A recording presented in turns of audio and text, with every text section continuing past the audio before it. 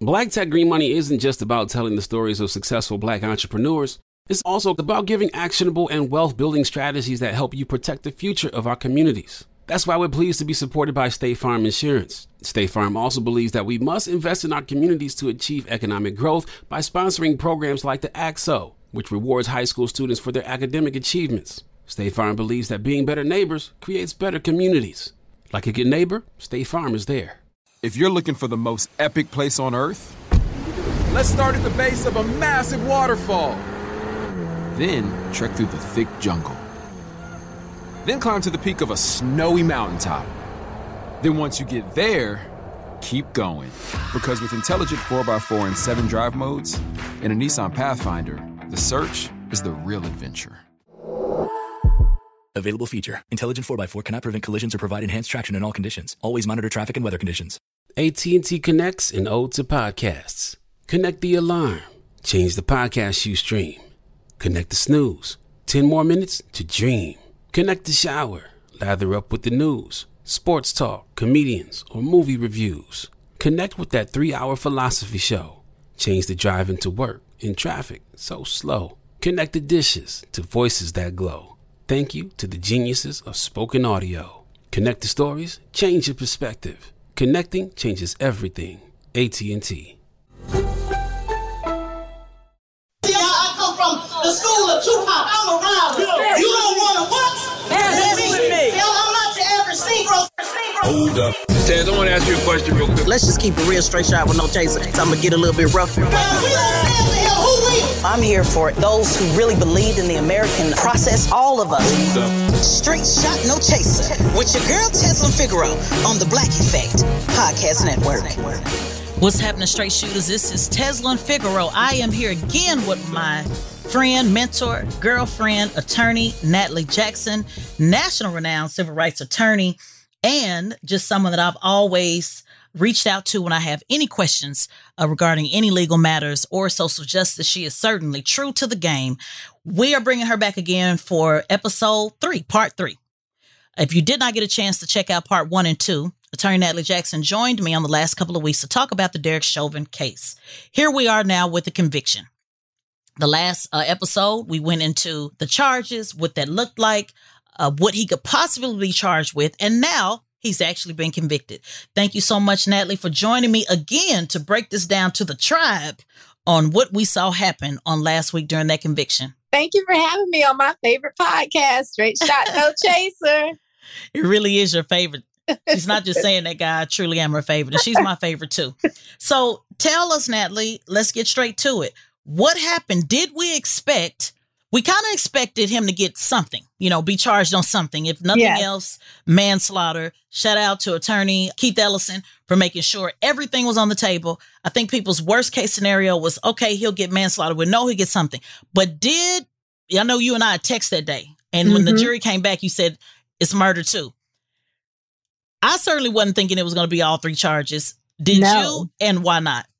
I didn't think so because in Florida, we have a different system. So remember, every state has a different system of how you can be charged, what charges you can be brought up on in a criminal case. In Florida, you would either be charged for murder or manslaughter. You can't be charged for both. So that was really interesting to me because manslaughter is in Florida is accidental killing, where murder is it can be a non-intent killing, but it's not in a culpable negligence, which it is even in Minnesota. But in Minnesota, you can be convicted on all 3 counts, the murder 2 count, the murder 3 count, and the manslaughter, which is very different than Florida. Does that make sense? Because I know he gave the jury that so that they could have an option. That's what I thought. Yeah. Right. So how can you say it was an accident and it was also intent to commit the assault? Because I want to clear that up because I know we talked about it on the last thing. The murder wasn't intentional. The assault was intentional. He intended to assault, which resulted in the murder. So how can you be convicted on both? How does that make sense? I think it's just the wording of the charge because really it seems as though these are all manslaughter charges because you don't have an intent in the murder 2 and the murder 3. Like you and I discussed previously, Tez, there was something we needed to clear up about the murder 2. There is no intent to commit murder for the murder 2 charge. However, for the murder 2 charge, you have to also commit another crime, which would be the aggravated assault. Aggravated assault has an intent to assault. So he had to have intended to put his knee on George Floyd's neck and intended to cause some sort of harm to George Floyd by doing that. But in doing so, he killed George Floyd. So there is no intent to kill George Floyd, but there was the intent for the aggravated assault. And in doing so, he killed him. That's what murder 2 is in Minnesota. So as you can see, the murder 2 in Minnesota would actually kind of be manslaughter in Florida, because you were saying that he didn't intend to kill him, but he did something reckless and dangerous and committed a crime. Well, when I look at manslaughter, I always think about drunk driving, because that's the case that I think people can usually relate to. And so when you said, and I guess I see, and you can clear it up because I'm asking the question. Yeah. If it was in Florida, when I see intent to assault, I think I intended to hit you. And as a result, you died. Right. Where manslaughter, in my mind, drunk driving, I didn't intend to hit anybody. It was an accident flat out. Okay. And that's a great way to put it, because that's what murder 2 is. It's called felony murder in Florida. So felony murder is when you commit a crime, and in the commission of that crime, somebody dies.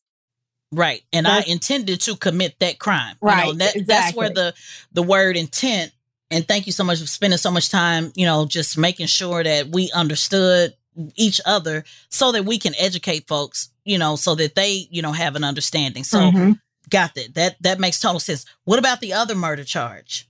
The other murder charge was unintentional killing of someone while you're doing act with a depraved heart.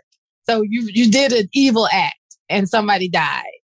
That's what murder 3 is in Minnesota. And then manslaughter in Minnesota is, of course, culpable negligence. It's something that you did negligently and you're culpable for it. I wonder if, Natalie, do you think since they want, because even though the jury said that they were not influenced by the civil settlement, we know that people are still human and they can sit up there all day and say they're not, influenced.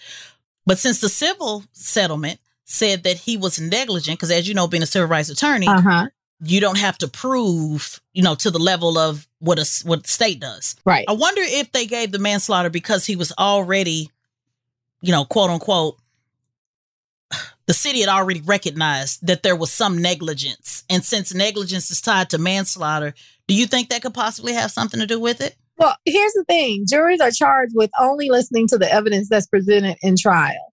So if we pretend like that's what people do, because that's what, we pretend that, people don't bring any of their outside biases in, which is what you're supposed to do when you're a juror, not bring any knowledge that you know from outside. You're only supposed to listen to evidence at trial and make your decision based on the evidence that was presented in trial. Then no, they should not have made their decision based on the civil lawsuit. Now, could they have? Of course. Could they have? Of course. But I will say that in this case, it's really interesting to me. This is the gymnastics that we in Black America have to go through, right? Because there was a video of a man killed on video. There was a video of Chauvin killing George Floyd. So this is exactly what should have happened. He should have been convicted. There was direct evidence of it. You had witnesses who came and testified to it. So but because we are so used to not getting justice for Black people, we are shocked over something that really should have not even taken 2 minutes to deliberate on, because you saw a video. But we're shocked by this because we're so used to not getting justice.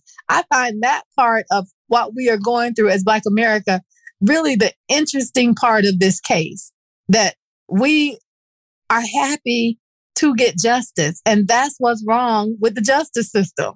Okay, so with that said, we're shocked in America.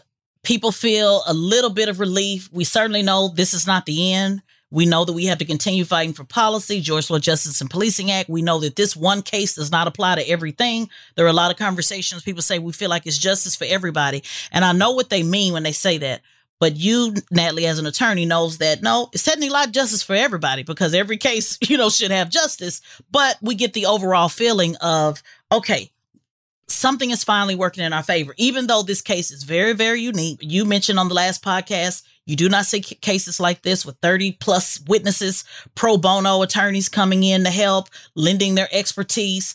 Certainly a 9-minute video usually is quick shot. I couldn't think. I didn't know what was going on. So this is very unique. Even with all of that said, is the fact that he's been convicted, is that used in the upcoming trial, or does it stand on its own? Does it say, okay, we're going to get you for aiding and abetting this murder, and we know it's a murder because he was convicted, or is it we're going to get you aiding and abetting a murder, and now we have to prove it's a murder all over again? Yes, it's going to be you have to prove that it's a murder all over again and that they aided and abetted. So, when we talk about the convictions of these other officers, and do you remember their names? I know there's Lane and Tao, and I believe the other one is King. I know Officer Lane because he was the one that said, shouldn't we turn him over? And he doesn't have a pulse. So I remember his name. And I think his trial will be very interesting because that can cut two ways, right? He was the one that was sort of semi kind of trying to intervene, but he didn't do too much.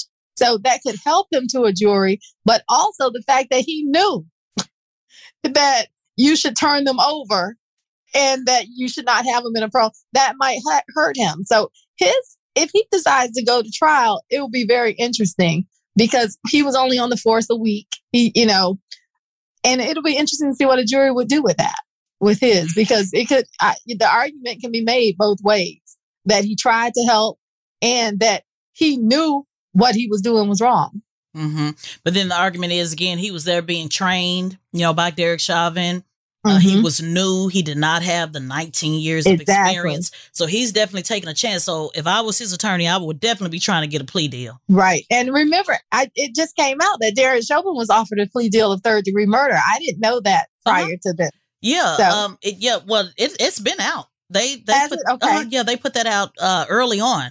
What happened with that was Attorney General Barr, which is what's amazing because a lot of people didn't think that he would do that. But because it was such a high profile case, he wanted a plea deal with federal prison. Right. And he wanted to be able to, what I classify as call the shots, be able to determine what he was doing, and the type of time that he would have gotten would not have satisfied the urgency of this case. And so it was Attorney Barr, Trump's guy, that said, no plea deal. We're going to have to see this all the way out. And people don't see that because they see Attorney Barr, which, again, I'm not an Attorney Barr fan. I'm glad that you brought that up because a lot of people don't realize that, but it was actually Attorney Barr that said no, because they could have closed the deal. Mm-hmm. Yeah, and it was because he was trying to call the shots. My understanding is because he wanted to serve his time in federal prison when this was a state charge. Well, that's what I mean, call the shots. How he wanted to do it. We make it work the way I want to do it. And it wasn't, and the plea, it wasn't adequate for the level Attorney Barr. Exactly. For the level of, they figured because they were more concerned about additional riots and additional, all of that. It certainly wasn't because they were just so concerned about Black folks' justice. Let's get that straight. It was more the politics of it all. Right. Well, it was more than the politics. You can't serve state time in a federal prison. It doesn't work like that. True. But that was his suggestion. They could have offered him something different. Right. They could have. Yes. It had a lot to do with the politics of it all and what it would have looked like. It needed to play out. It was better that it played out than to close the deal because from the political standpoint, they thought it would make matters worse, which they were absolutely right. It would have. Yes, it would have. But I mean, they did offer him a plea. He just rejected it. They offered him a straight plea of jail time in state prison. He said, I will do this plea if I can do my time in federal prison. Attorney Barr said, wait a minute, I'm in charge of federal prisons. No, you can't come here. Correct. And that's what happened. Attorney Barr could have gave him something better. I'm not trying to give Attorney Barr credit. I'm just saying that it was some politics involved because they break the rules for white folks all the time. So let's just call it what it is. So I'm saying it was some politics involved. Let's say he didn't ask for federal, and he just asked something else. What I'm trying to say is there was some politics involved and how it would have looked if it was not adequate enough to meet the need of what we were seeing all over the country. Mm-hmm. Yes, of course there was that. But the bottom line was that Attorney Barr followed the law. Mm-hmm. He said, you cannot spend state time in federal prison. Right. And my only thing is Attorney Barr has also been found not following the law Yes, many times. Many times. So that's what I'm saying. It's not just, he just followed the law. It was politics. Reason why I'm stressing that over and over is because I want people to know how politics is in everything. That it's always connected to something. I agree with that. So it's always, you always got to look at it from the political lens, from the legal ends. What does it look like when you have the entire world erupting over this one particular case? Is some politics involved, just like it was some politics involved with attorney Keith Ellison. Absolutely. He knew that he had to do certain things to make sure that this case was fair because he knows there was going to be a political consequence. Why am I pushing that? Because we have to start getting in the mindset of political consequences. So if we go with the theory that conservatives, Trump administration, I'm just throwing the theory out there, they don't care nothing about black folks. They were more willing to let him sacrifice this one part, let him be the sacrifice rather than deal with everything that would have came with that by basically letting Chauvin slide is what I'm trying to say. Right. So I'm just when we talk about that, I mean, same thing they threw those Capitol rioters under the bus too. So politics do, but they were worried about the image there too. So absolutely. Politics does matter. Absolutely. Every single time. Never forget it.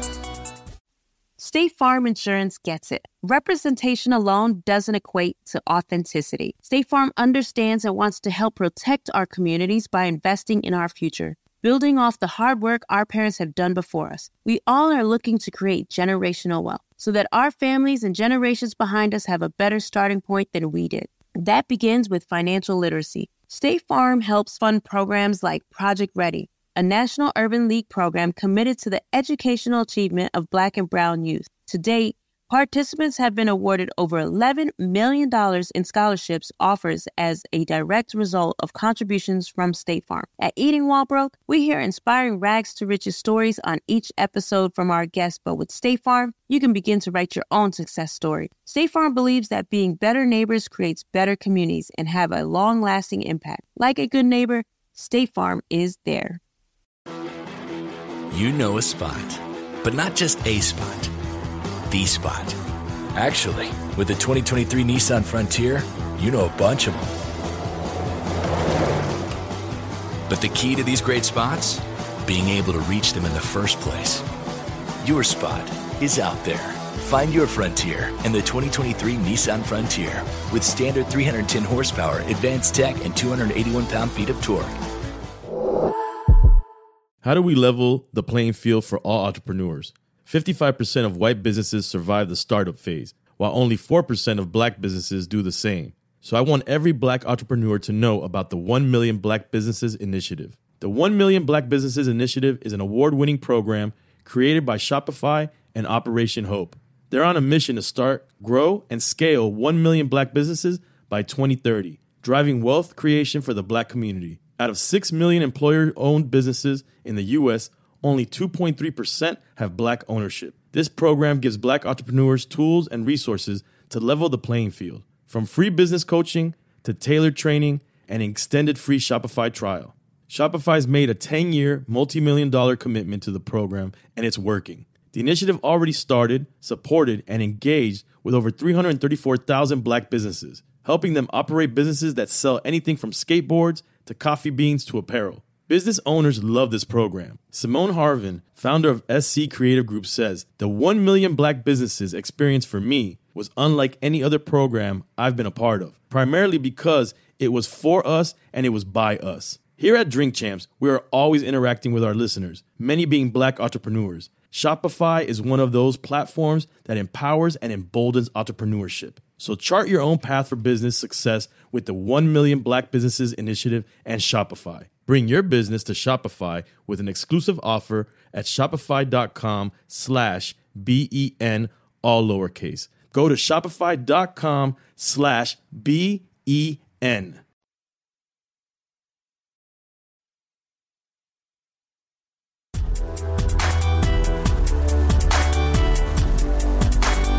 Now, what about Tal? Do you think he would definitely has a strong case on aiding and abetting? And for those who are listening, that's the guy that was standing there, holding, quote unquote, talking to the yes. Let me tell you why. For any of your people who have ever watched any type of crime show, Tal was the lookout. Mm-hmm. He was the one that prevented people from coming to aid to the crime, from seeing the witnesses that were there. Even though Tal was not on George Floyd's neck and he didn't participate in the holding down, you can analogize him to the lookout in a drug deal, right? Mm-hmm. So he was the one that was preventing anyone else from interfering in this crime or being able to really have a clear indication of what was happening in this crime. I think he is the most culpable, even though he was not touching George Floyd. He's the one most culpable for aiding and abetting. Mm-hmm, mm-hmm. What do you think if there's not, if these guys walk, what do you think that's going to say about, the justice system? Or you think it'll take away from Derek Chauvin? I interviewed the cousins of George Floyd, and I asked, them the same question. Will it take away from the justice with Derek Chauvin? And they really believe that, the weight of it was definitely on Derek Chauvin and it wouldn't take anything away, although they would like to see everybody convicted. But what is your thought on that? I think it would take away, because it's just like anyone. Anytime when a Black person is committed of a crime and there are multiple people that participated in the crime, it's not justice until everybody is convicted. Mm-hmm. So the same thing here. It's not justice until everyone who participated in this crime is convicted. So, or at least tried and given a fair trial with a fair deliberation of the jury. So I do think, and I think that the public is going to think so. Look, most people were on edge. In this case, it could have gone any way for Minneapolis and Minnesota because of the way that this case was handled in the beginning. People are still on edge. It's not because of Derek Chauvin per se. You talked about this earlier in your show. This is a whole culture. This is not one person. And this becomes the problem when people say, oh, look, y'all got justice. No, we didn't get justice with Derek Chauvin. Mm-hmm. Derek Chauvin is one person that is a symbol of a larger problem, the justice system in America and how policing in America is handled. So I don't think that one person will ever satisfy people who want to see justice, because justice is a revision of the way policing in America is handled. Justice is putting in new policies that protect Black people so that they have their life and they get to have a trial just like everyone else, no matter what the crime they committed, instead of dying on the street. Okay, and let's deal with that. Two things you said about the word justice, and then when you say have a trial. 90% of people take plea deals. So when you're saying, we want to see the other officers have a fair trial, what is your position on the fact that people take plea deals, which is not a fair trial, which ultimately hurts us too? We normally take the plea deal because we know we don't have a chance in hell in court. So can you just go a little bit deeper than that into your explanation when you're saying, we want to see people tried and convicted? How does the plea deal process, work into that? Is the plea deal always fair? Well, a plea deal is for judicial economy. That is, you can't try every case in the United States of everybody because the courts will be clogged up. We'd be behind. So plea deals are there for judicial economy. If you know you're guilty or you just don't want to, and this is the way it should work. It doesn't work this way. I'm just going to tell you the way it should work. And then we'll talk about the realities of how it works for disenfranchised people. But if you know you're guilty, you don't want to face a trial because you feel that a trial, the jury will convict you because they have the evidence, then you should take a plea deal. And that's why plea deals are going to be, you're going to get a lesser sentence and it's just a negotiation. And the reason we have that is because our court systems can't handle doing a trial for everybody who's ever been arrested. Now, in America and under our current justice system, what we see is that really it becomes a plea deal is usually a judicial economy that works to convict poor people, people who can't afford a lawyer, people who can't afford to go to trial. And, many people, they plead because they don't have a choice because they cannot afford. And then you also have the racist element or the racial element where, we have a racist society and we're worried that people will look at someone and assume that they're guilty without looking at the evidence, without doing what they're supposed to do in trial and just listen to the evidence that's presented at trial. So that's where, it kind of breaks down a little bit. But I think that, yes, if you ask me, I think that on the whole, a plea deal is a fair mechanism for achieving justice in America. But just like everything else in America, you also have to deal with the systemic racism in the justice system, and not just racism, the systemic classism where poor people can't get justice. So, you do have to deal with those ramifications of it.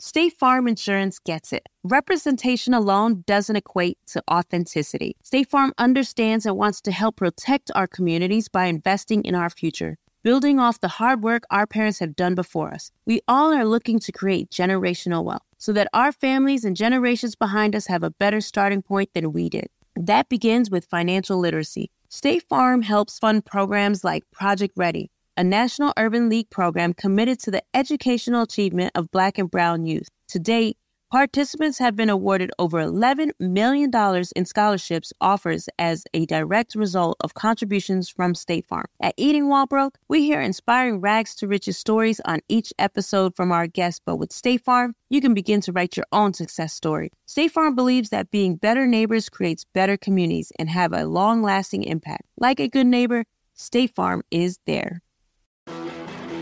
You know a spot, but not just a spot, the spot.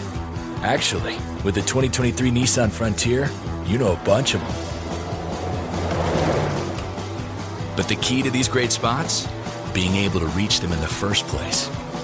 Your spot is out there. Find your Frontier in the 2023 Nissan Frontier with standard 310 horsepower, advanced tech, and 281 pound-feet of torque.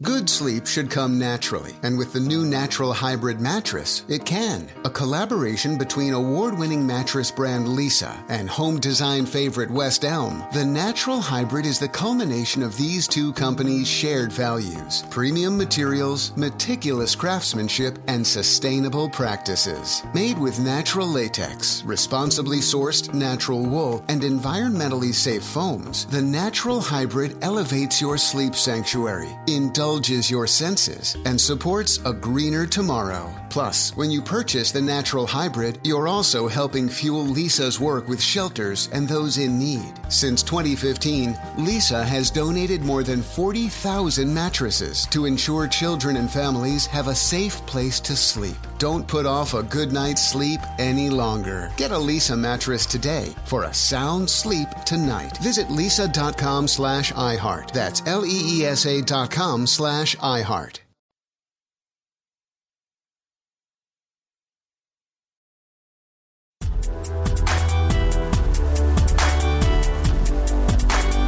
Okay, let's deal with that word justice. Attorney Keith Ellison came out and said, this is not justice. This is accountability. You and I have had so many conversations on the word justice, especially when it comes to the civil side. We always, when people hear justice, they mean just, fair, equal, right. Feeling as if, which we know that's not necessarily justice, but right. The legal mind, your brilliant legal mind, is justice. Okay. Was served, especially when we had these conversations on the civil side, which we don't have the time to go into. That's a whole nother show. But what did it mean when Keith Ellison said, this is not justice, but as an attorney, it technically is justice based upon the cards that we have been dealt on what we consider justice. Or you tell me, what is justice? What do you understand what he was saying? And do you agree? I do understand when you say accountability, because in the sense of what justice is for a government agent, and that's what a police officer is, a government agent. There also has to be accountability for the actions of this government agent. Now, that's a civil thing. Of course, we're judging Derek Chauvin on the criminal standard, which is beyond a reasonable doubt that he did something that a reasonable officer would not have done. But when you're thinking about accountability, that's a good way to think about justice in the terms of government agents being held to a standard. Because of course, police officers can kill people, right? They have a legal license to kill people if they feel that they are a danger to them or a danger to others. So it's a different, you and I, we have that, but we don't have the protections that police officers have. There's two different justices, I think, that we have to consider in the criminal justice system. There's the justice of, did someone do it? That's what the jury decides. That's the justice there. So that's kind of like, do you believe that beyond a reasonable doubt that someone did it? So that's one justice. And that just comes down to listening to the evidence and being fair. Then there's the justice that the judge doles during sentencing. During sentencing of what you should get, what you should pay for your crime, that should be a totality of who you are and what brought you here, and the crime and the victims, taking into consideration all of that. So that justice is really kind of a sliding scale of justice to me. And then, of course, the civil justice, which is a whole nother show that we talk about a lot, because people are still so confused on that. And no matter how many ways I explain it, people are still going to stay confused. I think a way to explain the civil justice, that's just restitution for your act. Now you got to pay for your act. And then the argument is, yeah, but who's really paying for it? You know, the officer's not paying for it. The taxpayers pay for it. It averages about $300 per taxpayer, which is why we're fighting to end qualified immunity in the justice for George Floyd Policing Act. And people say, yeah, but they don't pay. Well, this is what we're dealing with now. This is why we're trying to fight all of this stuff to change. We can't just stall and say, hey, we're not going to file any more lawsuits until they figure it out. Otherwise, it may not ever be filed. And let me tell you, not all the time. So when we sue somebody in civil court, we sue the officer and the city or the policing agency. So the officer does pay for it too. Now, he might have insurance. Many officers go bankrupt. If you win a case against them, the jury is making a decision against them because they're being sued individually. And then the city is being sued as an agency, a municipality, or the police agency if it's a sheriff. So if it's a police department, it's going to be the city being sued. If it's a sheriff, most sheriffs are independent agencies because voters vote them in. So you sue the sheriff's department. But in this case, the officer also is being sued. So what we see when people talk about, the city is the deeper pockets for a civil attorney, meaning that they have more money. But the goal is to bankrupt the officer too. Mm-hmm. But when you hear the argument that no, the officers don't pay, the city pays, would you say that it's fair to say they're talking about the bulk of it falls on the citizen? And the bulk of it of how it has been done. Now, we have seen cases where that's because the city usually retains the officer, right? So they keep them on. But now we're seeing officers being fired. And we're seeing officers who now they're not being indemnified by their employers, because that's how the city usually pays when you sue the officer, is that they're indemnifying them. As just like if you worked for McDonald's, you are any delivery service, you deliver for Pizza Hut and you hit somebody's car, then the person can sue Pizza Hut because they were your employer, even though they also sue you, but Pizza Hut is going to pay for it. But in this case, what we're seeing is many cities are saying, listen, officers, if you're doing something that is against our policy and you're doing something that is outside of the law and outside of our policy, we ain't paying for it. Right. But see, and this is probably a whole nother show, because I'm glad you brought that up, because when people are hearing in qualified immunity, they're assuming that the officer is not being sued. And I think what I'm hearing you say is, depending on who that civil rights attorney is, sometimes they go after the officer, sometimes they do not. That's what you're saying? Typically, they go after the city because that's where the bigger bucks are. Well, every case that I've ever done, we've sued the officers and the city or the police or the sheriff's department. Every case that Ben Crump has ever done, he sued the officer and the police department or the sheriff's office. Okay. So if you can sue the officer, what is ending qualified immunity about? Qualified immunity only applies to the officer. It doesn't apply to the municipality. So qualified immunity says, even if an officer did something wrong, that if they were not put on notice that what they were doing was wrong by a higher court, like the Supreme Court, the 11th Circuit in Florida, the appellate court, if they're not put on notice by a case being decided saying that they did something wrong, then they are immune from their bad acts. So they're immune from being sued for their bad acts. Okay, even I'm getting confused, because if they're immune from their bad acts, how are you suing them? You can't sue them. Right. Well, that's what I'm saying. That's what they do. You sue them.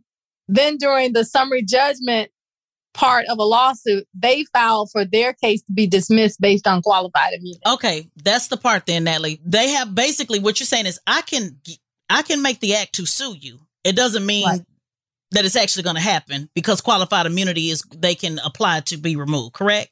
Right, exactly. Okay. So in my mind, just so you know, layperson's mind, that technically means you're not suing them. I know what you're saying. I can go down and I can file the paperwork.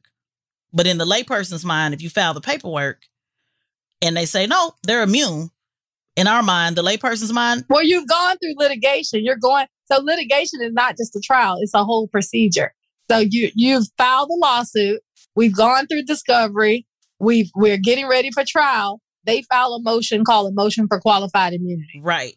What I'm saying is, in the layperson's mind, because they can file that for qualified immunity and the result is not suing the officer, in our mind, that means you can't sue the officer. I hear what you're saying. The result is the officer being dismissed from the lawsuit. Correct. And what I'm saying, the layperson's mind, because you're like, no, we sued. We went down, we filed the paperwork, we went through the procedure, we did all of that. But because they had that loophole and the result doesn't happen, that's where the layperson's mind is.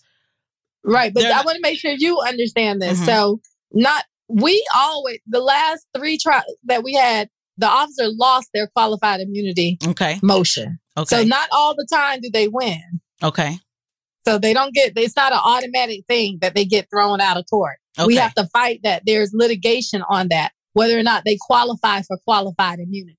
Got it. Okay, got it. And that's a whole nother conversation because that depends on the act, that depends on blah, blah, blah. But overall, the issue is pushing to end qualified immunity so that they do not have that loophole. And from a they don't have that chance. Right. From a layperson standpoint, I hear what you're saying, all the technicalities, but I want to make sure my folks that are listening, your people understand. Are understanding, because if not, it's like, wait a minute, I thought you couldn't sue. Well, you can sue, but then they can get qualified immunity. That's too many details. Yeah. And let me just tell you, just for your knowledge, is that qualified immunity, the reason that it's bad is because it's saying, even if you did something illegal, you can get immunity from lawsuits. Police officers, that's what it's saying. It's saying, even if you did something illegal, totally out of pocket, you can still be immune from being sued civilly. Mm-hmm. Right. That's why it's bad. Right. Okay. And that's because you can't be immune from that. You are a person, so it's giving them that extra layer. You as a citizen, you can't be immune if you did something bad. People could sue you. Mm-hmm. Got it. Okay. Which ultimately, since they can get immune, it either still goes to the taxpayer because of qualified immunity, or if the officer is sued and their motion is denied for qualified immunity, the bulk of it goes to the taxpayers because they have the bigger check. Got it. No. Let me go. Yeah, no. We also sued the city. So you're suing the officer for the bad act. So in Chauvin's case, you would sue Chauvin for the wrongful death of George Floyd. You would sue the city for their policies that enable Chauvin to. So those are 2 different people. So even if Chauvin got disqualified on qualified immunity, you still could go forward with your lawsuit against the city. Well, yeah, that's what I meant. I'm ultimately saying the city, the taxpayers end up paying for it. Ultimately, even if the officer. And that's why I'm saying that's not quite right, because many times the officer is represented by the police union, not by the city. Mm-hmm.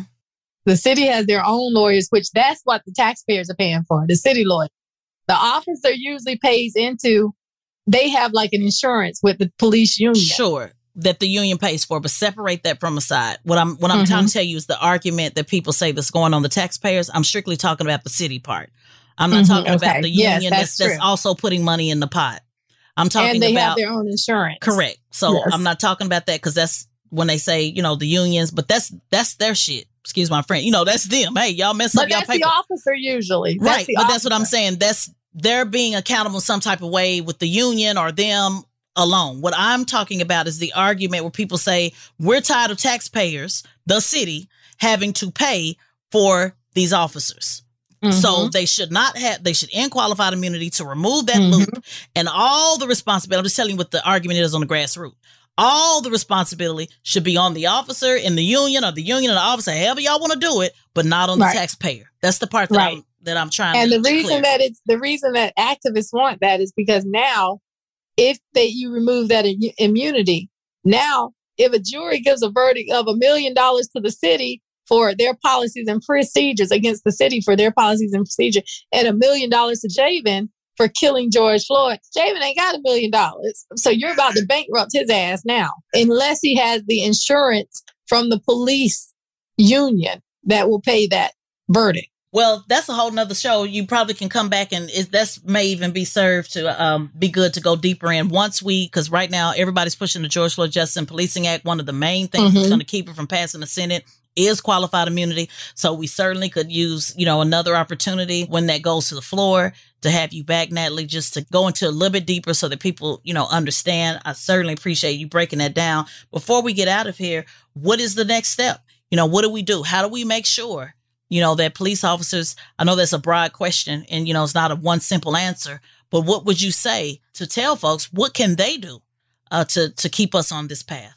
I think the next step would really be to put pressure on our politicians to pass the George Floyd Policing, Justice and Policing Act, because that has many of the reforms that many different organizations have been pushing for. So I think that's the next step if we want to do something holistically on this. On the federal level, because when we have states, who may have passed similar, laws that are in the George Floyd Act, because we know that 100 cities have either changed policy or law, the federal level is what supersedes it all and blanks it all. And that's what's really, really key and important, especially talking about that database that can give us data, on these police officers as well. So I certainly would love to have you come back and break down that law, at least the high points, and what we know they're going to be fighting, especially that qualified immunity, because that's what's holding it up. And it's a reason why. And that's because the unions have the money, and whoever has the money is who runs the show in politics. That's right. It has the power. Thank you so much, Attorney Natalie Jackson, for joining me again. Thank you for having me. Yes, ma'am. Thank you again. Hey, guys, make sure you check out part 1, part 2, just to kind of catch you up, on what it is that Attorney Natalie Jackson and I are talking about. Certainly send me your questions. Let me know if there's anything else we can answer as we move forward. This is just one of many to move forward with. Certainly, I will be covering, obviously, the other officers to see, what happens with that. We'll bring Attorney Natalie Jackson back on to kind of break that down and continue to provide her excellent, brilliant legal commentary. Thank you so much for listening, guys. Again, you can find Attorney Natalie Jackson. What's your website, Natalie? It's NatalieJacksonLaw.com. My Twitter is NatJackTweets, and my Facebook is NatalieJackson_75. Perfect.